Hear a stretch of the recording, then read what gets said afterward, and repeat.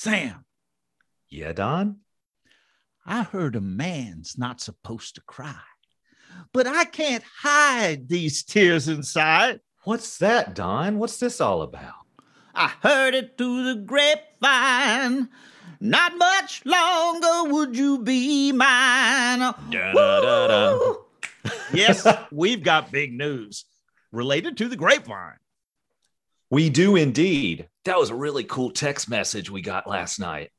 Yes, Sam and I are going to be the hosts of the new AA Grapevine podcast that we're creating for the AA Grapevine magazine, the official magazine of AA, our meeting in print. Indeed, folks. And it's going to be really cool. We're coming up with some new show formats, a more frequent show as well. We've got some cool ideas, and we've been kind of given run of things to just come up with what cool and new things might work. It's going to be a blast. No, it's going to be a hoot. And we're looking forward to it. Stay tuned. We'll give you more information as it develops. Yeah, we're going to keep y'all in the loop.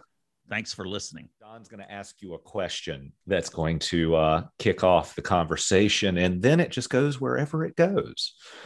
Can I make my cow sound again, or my? You can do whatever you want to do. Release the owl.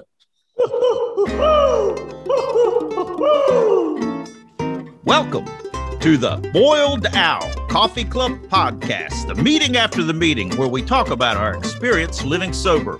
We don't speak for Alcoholics Anonymous. This is only our experience.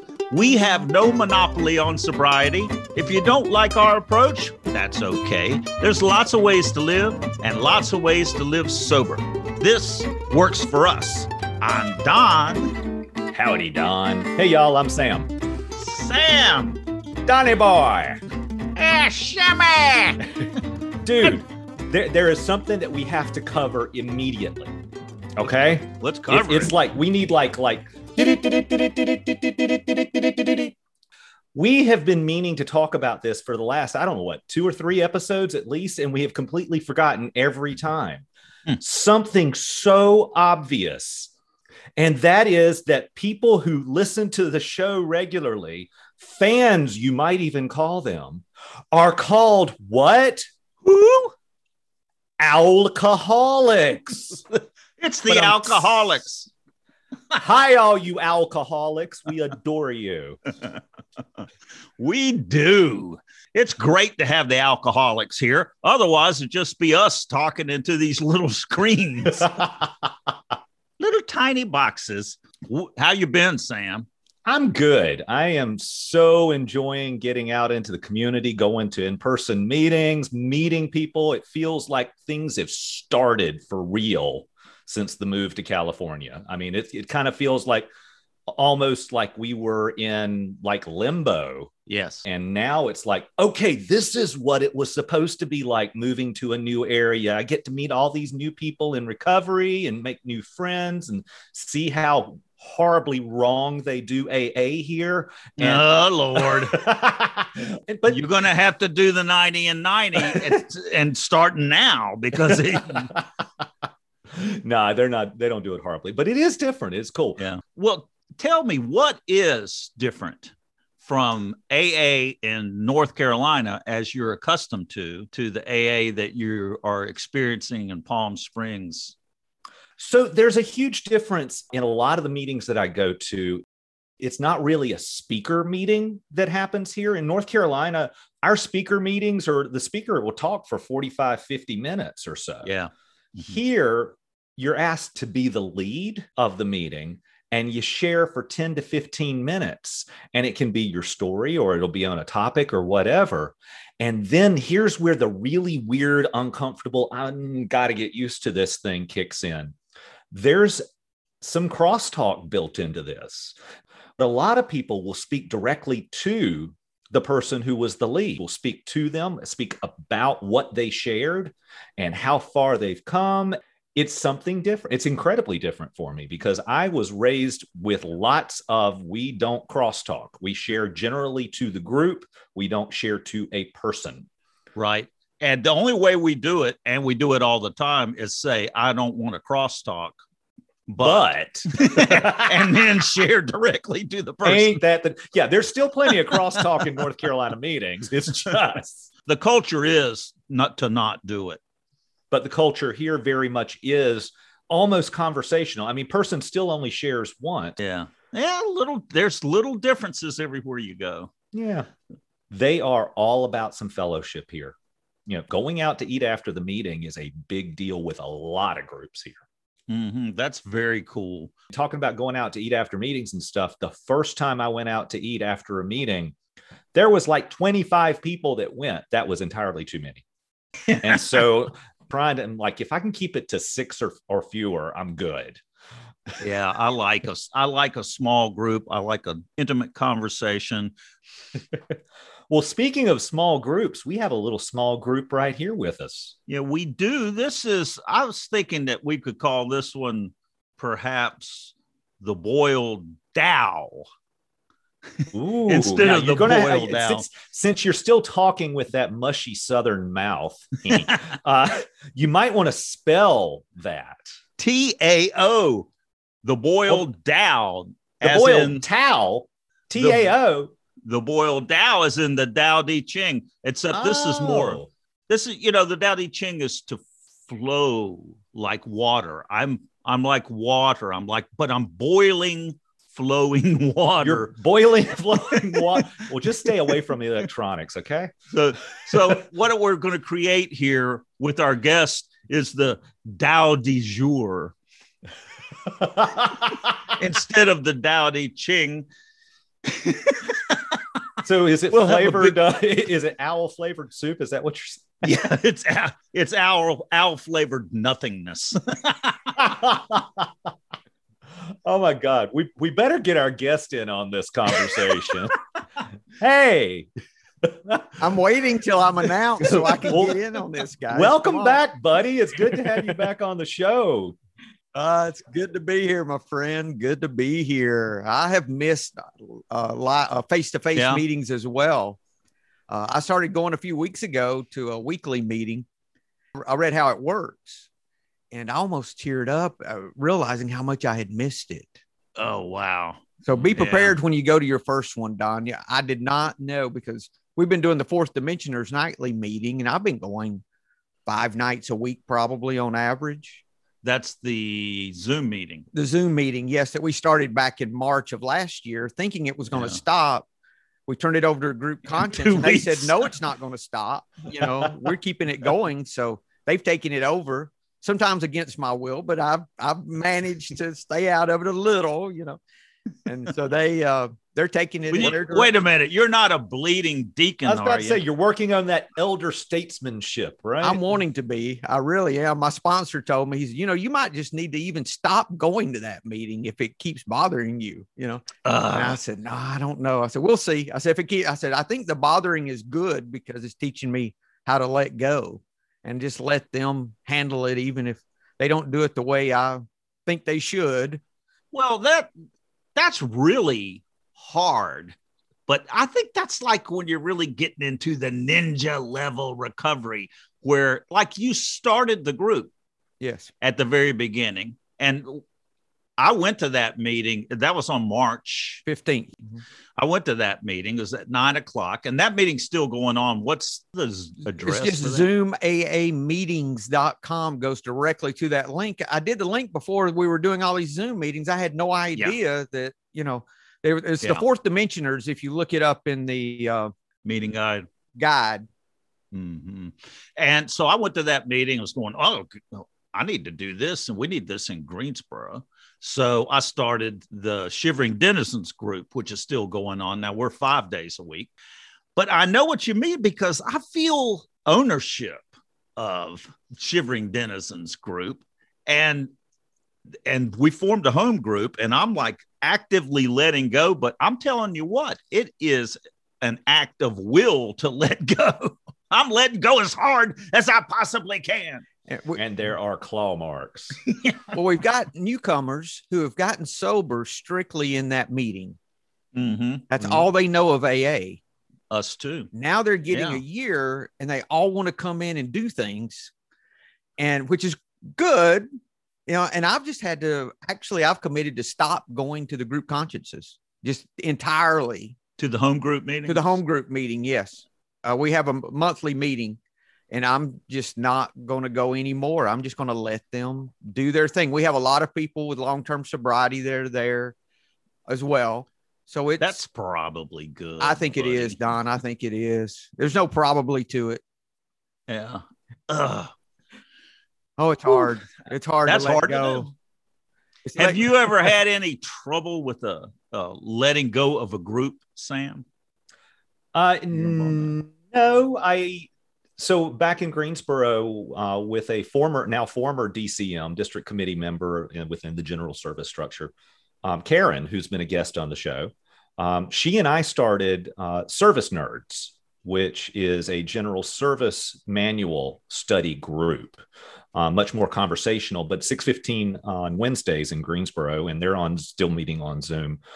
And I moved, which made it real easy to let go of the group.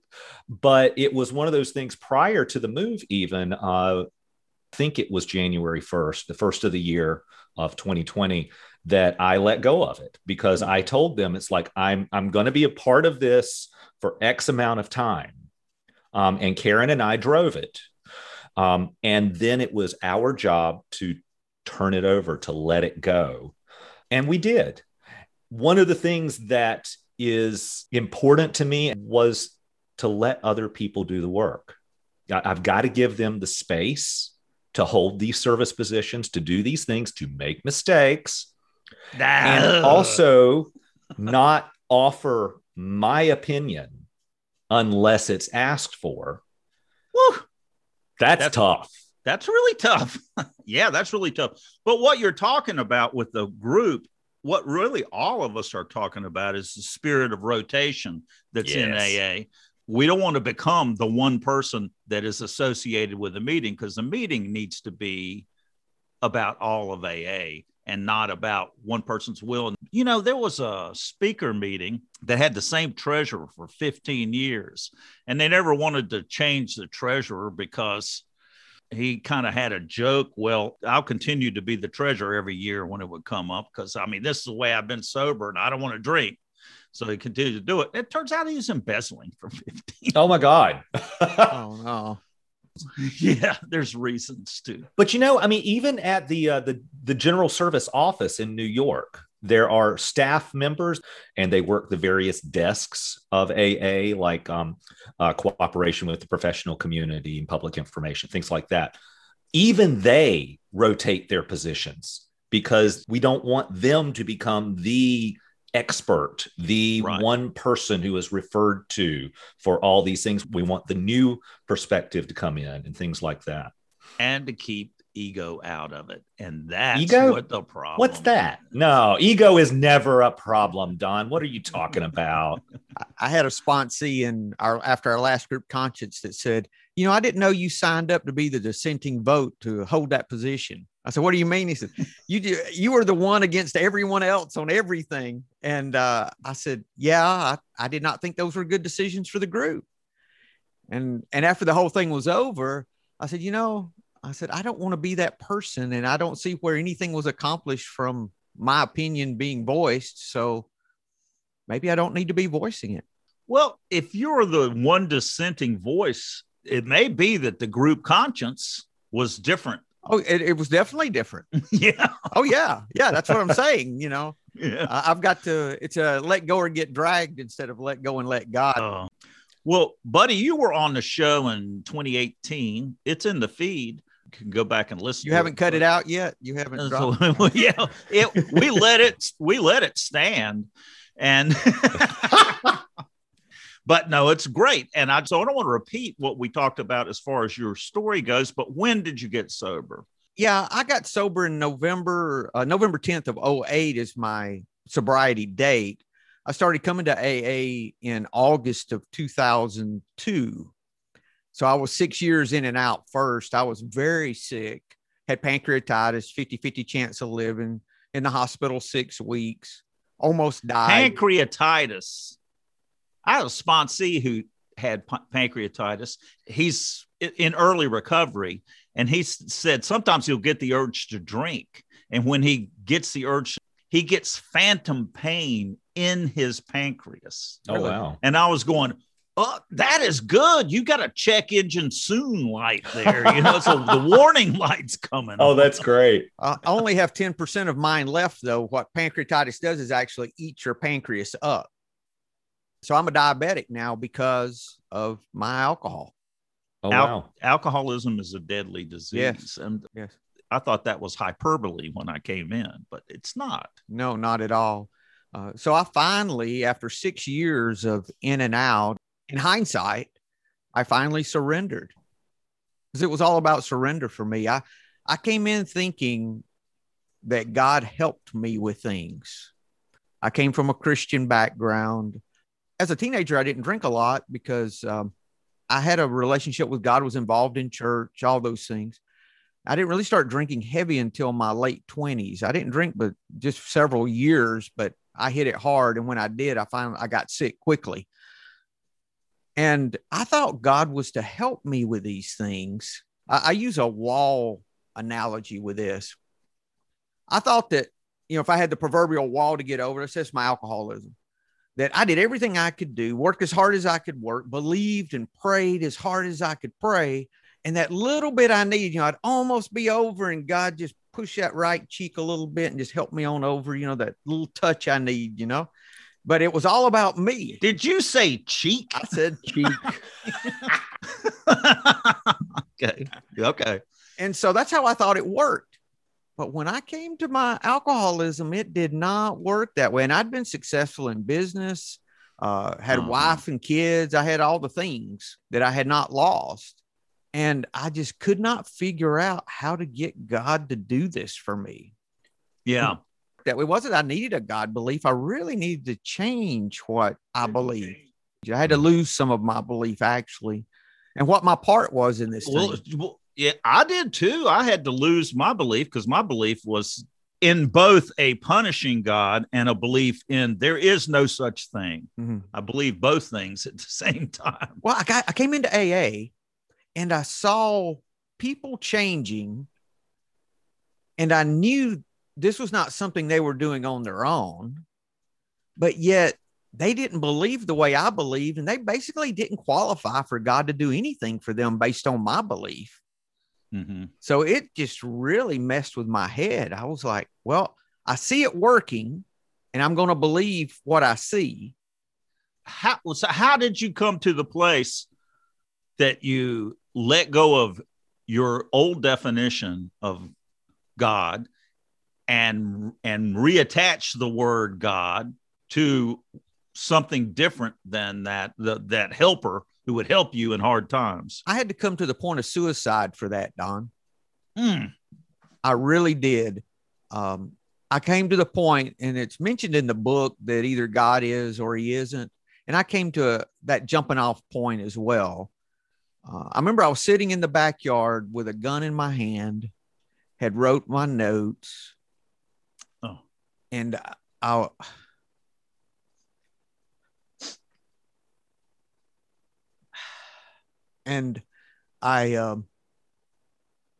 just couldn't do it. I was too chicken shit to kill myself. I just pulled the gun away and shot over my head, Oh, no kidding. And I just couldn't do it. And I said, God, either you are or you're not. I can't continue to drink. I will figure out a way to do this, or this works. Either AA works, either I get sober, or I'm out of here. I will figure out a way to do it. That I'm not too cowardly to do. I like the poetry of Kabir, who's I think it's 11th century Sufi poet. He talks about God as the guest. There's a line that he has: when the guest is being sought for, it's the intensity of longing for the guest that does all the work. Yeah.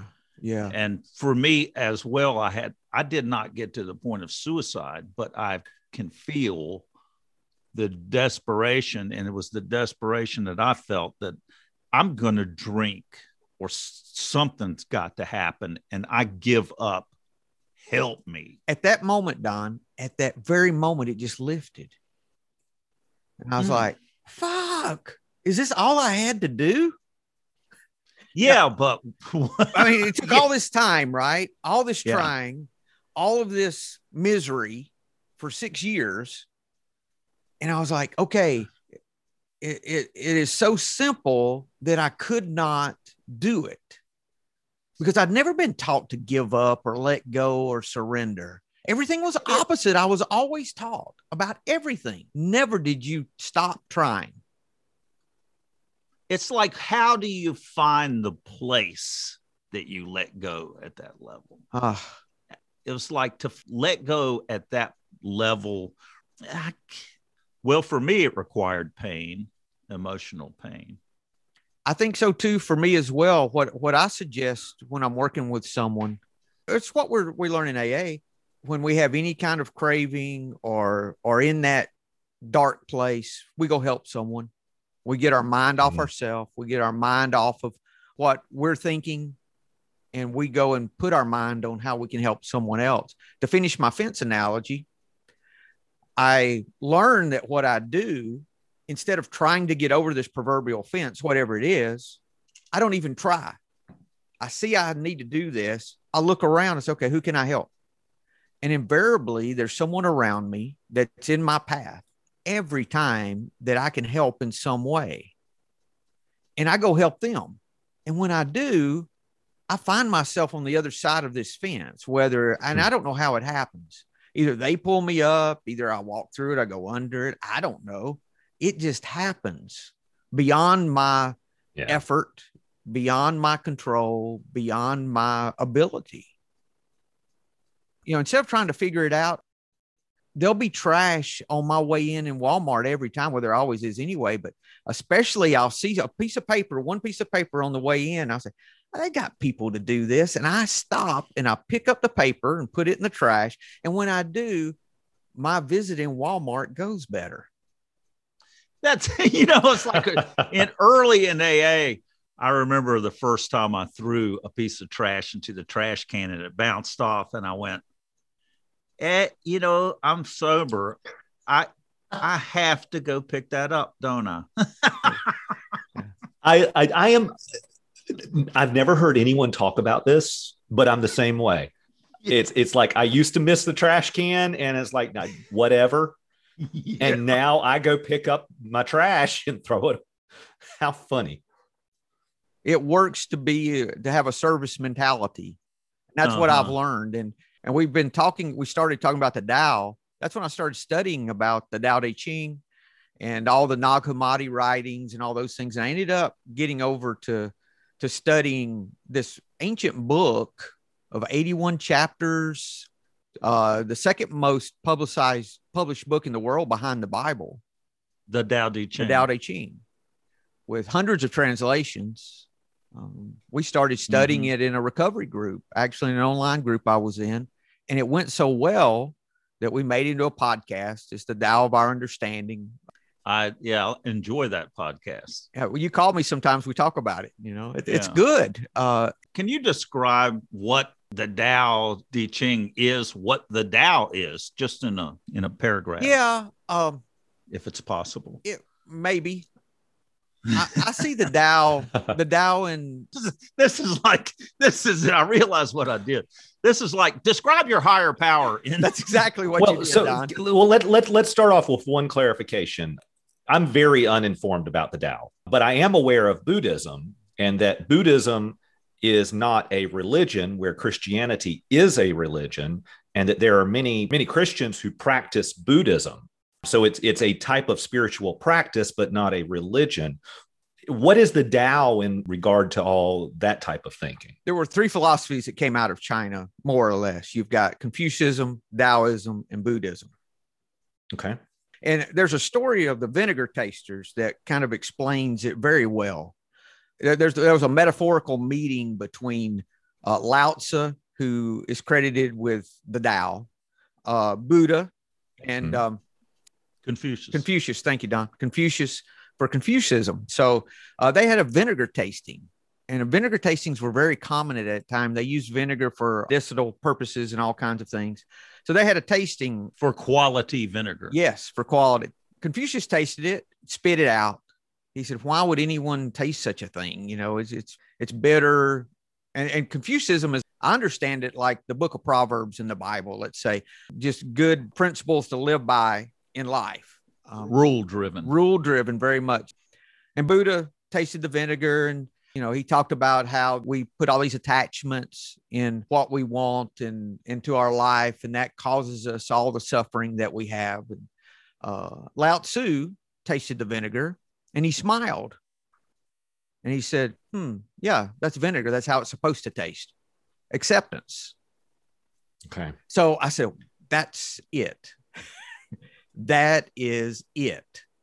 Because I saw that as a path to helping me to accept things as they are, accept what is. And that's what I see in the Tao Te Ching is acceptance. I see it all the way through all 81 verses. Mm-hmm. It's really incredible. Each verse of it is a little poem, and it continually drives home. You have no control. Let go of everything. Like you control nothing. Can you let the water settle? Can you let the mud settle to where the right answer will show by itself? You don't have to do anything except stop shaking the muddy water and just wait and look. Quit agitating. Yes. Why are you looking at me when you say that, Don? Sam, you're agitating me. Now, a lot of people think the Tao is God or higher power. You see it related that way. But in reality, the Tao is just a path. Like you see books, the Tao of this, the Tao of that, so forth and so on. They're just saying the path of is all it is. Oh, yeah. I remember the Tao of motorcycle maintenance. Yes. Yes. It's the path.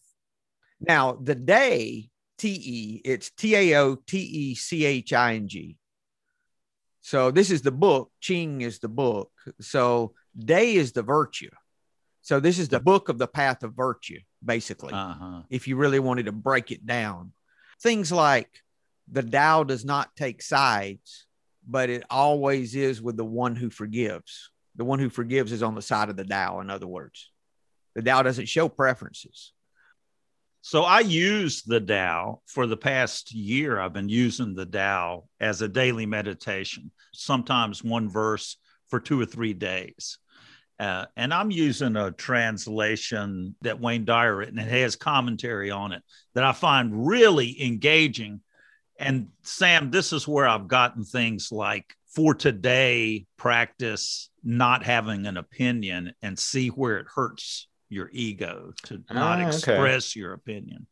So I really like that book and have been using it really usefully as a morning meditation. The reason morning meditations work, I've been through daily reflections. I've probably done it 7 times. What's useful about doing it day by day, every day, is it slowly sinks in and becomes a way of thinking. It becomes my way of thinking. It's brainwashing. My brain needed washing. I needed a different way of thinking about the world. You know, and 7 times going through the daily reflections. And this is what happens with going to meetings too. Slowly but surely, I give up my ideas about the way the world operates and about the way the world should operate. Should. That's the key word, the way it should. And as soon as I can get the shoulds out of the way, that's acceptance is available to me. And that comes from immersing myself in AA. That's my experience. That's mine too. And that's one of the reasons I'm so happy to be back in meetings, is that I get that regular experience, not only of being around people who are trying to live the way I'm living. There's also some people, both sides, that are examples of what I want to be and what I want to do. And there's people that are really good mirrors of where I am right now or where I've been. Yes. And now I know we're talking a lot about Tao right now, but I just want to throw it out there that I picked up a daily meditation book that I've been using for, I guess a month or so now. That is The Daily Stoic. I'd been getting their emails for a couple years, but I finally decided to purchase the book, which is something different. It's from Marcus Aurelius Epictetus. I'm sure I murdered that name, but I'm finding those small, digestible, one page at the most, morning readings really useful and starting to rewire my thinking. There you go. It changes my perspective on the day. So I want to read one here, buddy, and see if you recognize this. This is not the Tao Te Ching. This is from a book that you wrote. I helped and I did illustrations for the book. What's the name of it? Powerless but Not Helpless. Actually, I got the title from one of your podcast episodes. Back in August, I thought, I wonder if I could take the Tao Te Ching and have a recovery interpretation, what it means to me in recovery. So over about 11 days, I wrote all 81 chapters. COVID and all was going on, and I just wrote, and it was incredible what came out.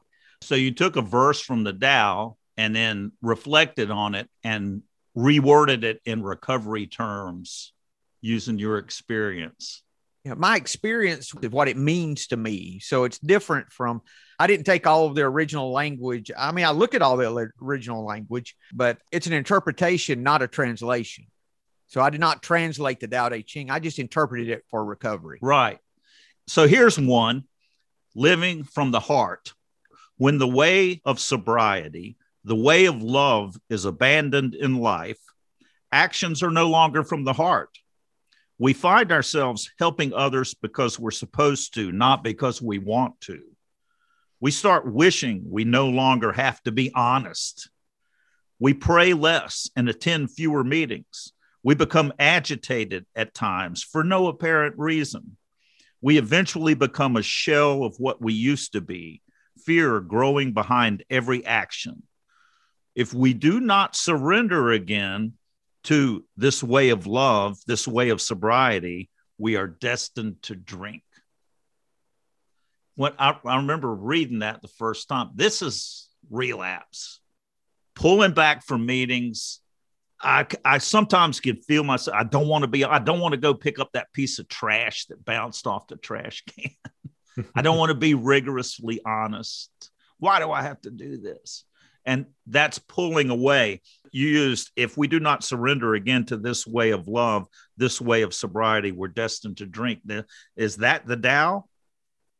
Yes, I believe the Tao, for me, my experience, if I think of God as being love, love's an action, love's a verb. That would make God a verb, not a noun. And that's how I began to look at God. God was an action. God was that connectivity that connects all of us. My life gets better. I'm not meant to understand it. I'm just meant to do it. It's like acting your way into right thinking. And everything I've learned feeds into that and just makes that work a little easier. Life has gotten so simple, so much peace when I just let go of all of that, Don. Let go, but you're saying we pray less, we attend fewer meetings, we let go, but we need to do the work. And the work is a life of love. I see. That's the work. It never helps when I try to improve Buddy. It always helps when I try to do for you. Yeah. See, we can bring that attitude into everything, in the way we drive, in the way that we behave at the grocery store. I mean, everywhere. One of the things with the Tao that nails home all the time is letting go of everything. In fact, there's even some verses that say, have no purpose, simply be. And I read it and I go, oh, I don't like that. What do you mean don't have a purpose? What do you mean don't strive? There is trouble in the world and it's irresponsible to not resist it and fight against it. And it's talking about this letting go to where it's like let go of everything to where I just don't do anything and be and just watch the world go by. Is that what it's saying? I don't think so, Don. I was hoping you'd say that. I think it's saying that we let go of our selfish agenda, let go of what we learned in the 10th step, our dishonesty, our resentment, our selfishness, and our fear. that's the things that I let go of. I know I've got an example that I've seen you doing this, of letting go of striving, letting go of trying to make things happen. So this is exactly like the way I think of higher power. If I let go and just see what's available, what God puts in front of me, what my higher power provides in front of me, and respond to that, that's what I need to do every day. That is the flow, Don. That's the path. And that I think that as we wake up spiritually and we start to let go of our own agenda and our fears and all the things that keep us from seeing, that's the kind of things we can start seeing in our life. And for me, it's just about being available, really, more than anything else. It's about being available without an agenda. And when I get rid of my, all that 10th step stuff, my selfishness, my dishonesty, my resentment, and my fear, I'm able to start seeing that more. And it's easy things. It's like the merry-go-round that's going, and I'm not close enough to step on. And all those things get me closer to where, and it doesn't matter where I step on, just as long as I step on. As opposed to fighting. Pushing, striving, forcing. Pushing, striving, trying to change the direction of the merry-go-round. Right. I've got a few quotes I've had on my wall for years. This is from the 23rd. Open yourself to the Tao, then trust your natural responses, and everything will fall into place. Let go and let God. That's it. That's it. Well, I like it. The Tao is another approach. There's lots of approaches to higher power, and this is one approach. This really helps fill that gap too between the God of our understanding and the doorknob. That's a huge gap for folks in recovery. Yeah. Buddy, thanks so much. Thank you, sir. Thank you, Sam. Thanks, buddy. Appreciate it. Stick around. Watch out for that owl.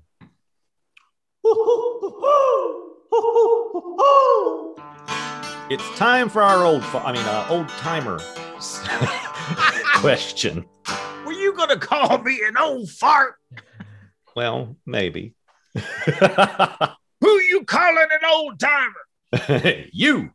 That's what happens if you don't drink and you don't die. Well, no matter how long you've been sober, Sam, it's still one day at a time. That's the way it works for all of us. Did you just let one rip? Oh, my God. You did that sound effect. I didn't do it. You did it. Let's be rigorously honest. Hey, on Zoom, is it who? Here at Delta? You can post a question at boiledowlaa.org. We have a question from Justin in Asheboro, North Carolina. What the heck is sponsorship and why should I have one? Yeah, that's a good question. I didn't know what a sponsor was when I came in, but I had friends in AA that had gotten sober before I did, and I just naturally turned to them. My first sponsor was one of those people that I'd ask them what AA was. And that's what a sponsor is a guide. What is AA? What are these people in the meetings saying? One thing that I found really difficult was going to meetings. You can hear all kinds of things. You don't know what you're going to hear in a meeting. People are coming from different points of view, and everything that everybody says may not be AA. And this one discussion meeting that I went to, I would get confused, and I'd talk to my sponsor after the meeting, and he'd say, some are sicker than others, and there are some people here who they're new, and they don't, they're expressing with great authority their point of view, but that's not AA. And he would tell me what AA was. I needed a sponsor for that because I couldn't decipher all this stuff. It was not clear to me. It wasn't clear to me how AA was not a religious organization, but all these meetings are in churches. And, my sponsor told me that they're renting. They're just paying rent for these spaces. And then there's the steps, and working through the steps, I cannot do it alone because it's not the way it works. we admitted we were powerless over alcohol is, as it's often said, it's a we program, and it can't be me doing all of it. And I actually can't share my inventory to myself. So I need someone else to share it to. So, and I needed a sponsor's guidance all the way through the steps, every single part of it. I depended on my sponsor to help me know what to do. And the way that I knew that I could depend on him was that he had done it. I wanted what he had, like we say. I was attracted to his demeanor and his way of living his life. And I wanted to follow in his shoes. So having a sponsor is having a guide. Thank you, old fart. Bless your heart. Buddy. Bless my heart. Oh, how Southern. Buddy, what the heck is sponsorship and why should I have one? I remember my first sponsor, and I got the sponsor I needed. Getting a sponsor really, other than my surrender to alcohol, was my next surrender, because I learned how to let go and say, okay, I need the sponsor. I don't know who I need. I've got to have help here. And the person, actually, I saw the person I wanted to be my sponsor, and I followed them after. I couldn't catch them at the meeting, and I followed him to a store after the meeting, a little convenience store, and asked him. Did you stalk him? I did. Oh my God. Little did I know he was a retired air traffic controller, military air traffic controller, total opposite of me. And he caught me after the next meeting. He said, now, I don't want you talking in meetings, because this is him. Okay. I'm not saying this is for everyone, but this is my experience. He said, you have nothing that they need. You need to be listening, not telling them what you think. Basically what he was saying was, all your inexperience, weakness, and despair, you save that for me. You come tell me that. When you have experience, strength, and hope, I will tell you, and you can start sharing, but you need to be quiet for the moment. And that was, now I have never heard the opposite of experience, strength, and hope. I have never heard that verbalized, of inexperience, weakness, and despair. Inexperience, weakness, that's powerful. Despair. It is. Yeah. And so he would even get on to me if I read like how it works fast. He said, slow down. He said, that might be the only time someone hears that. And then after I had a year, I got my first year. He says, well, congratulations on doing what other people do every day with no fanfare whatsoever. I said, fuck you. I walked off. Hey, where's my parade? Yeah, I want my. And the funny thing was, I showed up to get a chip at a night meeting, and they gave someone a 1-year chip and didn't do it a second time. So I couldn't get my chip. Yeah. It's funny how that works out. You know, we get what we need every time. Yeah. Every time. Sure enough. You know, there's something that has stuck with me, which is, something about these crusty old timers. They may be saying it with love, but damn if it don't hurt when they say it sometimes. But I heard this crusty old timer, and it wasn't directed at me. I was just in a meeting early on that someone picked up a chip and said how proud they were to have made it for a year. And that crusty old timer said something to the effect of, proud, you ought to be grateful. And that stuck with me. That's something that has stuck with me because, yes, I have done the work that helps ensure that I can get the time that I've got, but it's not mine. It's not an accomplishment of mine. It's a gift. No, every bit of it's a gift. Yeah, Sam. those crusty old timers can slap us upside the head. Man, if I can remember that everything for me is a gift, everything down to the breath that I'm breathing, I can stay on the right side of humility with that, because how can I take credit for a gift? I can't. I can't. Yeah. And to go back with Don and the parade, as alcoholics, we are the ones who think we deserve an award for receiving a gift. Yeah. I remember hearing that one too. Very good. All right. So let's see. What the heck is sponsorship and why should I have one? The short of it is has already been said. A sponsor is a guide. There are so many things about sponsorship. And while y'all were chatting, I did a quick little Google on the interwebs of AA sponsorship pamphlet. If you just do that, you'll find it. There's a pamphlet out there called Questions and Answers on Sponsorship. And it's kind of lengthy. But on page 13, 14, and 15, essentially 2 pages worth, there's this list of what does a sponsor do and not do. And I'm not going to read the list, but it's just, there's so much going on. And thankfully, we got all these different kinds of sponsorship out there because we got different kinds of people who need sponsorship. And over my course of experience in being sponsored and sponsoring, they've been different. The needs that I've had have been different at times, and the needs of the various people coming to me have been different. I haven't sponsored everyone the exact same way. Now, I sponsor out of our literature, I sponsor the program, but I don't tell them what to do. I share my experience. If I don't have experience on something, but I have heard experience shared on something, then I'll relate that to them because they've asked about it. One of the cool things I love doing is being able to connect them with someone that I do know who has experience.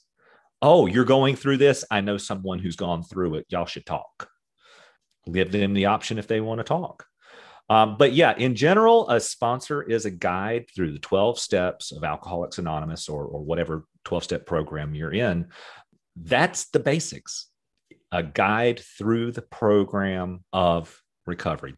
Everything else is up for debate. And debate we're good at, right? Yeah, we're good at that. Unfortunately. Buddy, thank you so much for coming back on the show. It's been great to have you. Thank you, guys. I appreciate you inviting me on today. I've enjoyed it. Thanks, buddy. Don, it's been okay to see you again. I mean, I kind of get used to your face. Well, he does produce the show, Sam. I mean, what are we going to do, Yeah, well, I still have to be nice to him because he can make me sound really dumb. He's got all these powerful editing skills and tools. I mean, I can slow you down because he can make me sound really dumb. Or I can speed you up because he can make me sound really dumb. I can give you the voice of God. But I'm going to make you sound like Minnie Mouse. Yeah, well, I still have to be nice to him because he can make me sound really dumb. I kind of figured that's what's coming. I am totally going to be a pipsqueak when you edit that. Where's that pesky owl?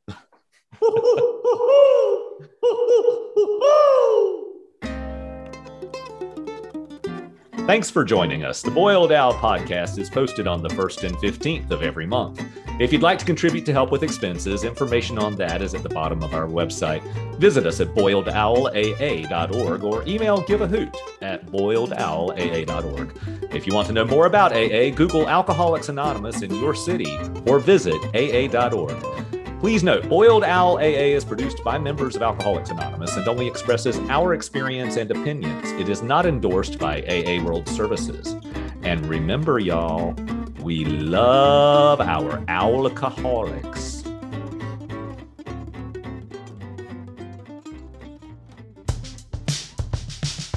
Sit down on the pity pot, get down on the pity pot, The victim king on my personal throne. Listen to me sing through my moans and my groans. Sit down on the pity pot, get down on the pity pot, The majesty of my tragedy. Get down, down on me. Sit down on the pity pot, get down on the pity pot, sit down on the pity pot, get down on the pity pot, pour me, pour me, pour me, pour me, pour me, pour me, pour me a drink.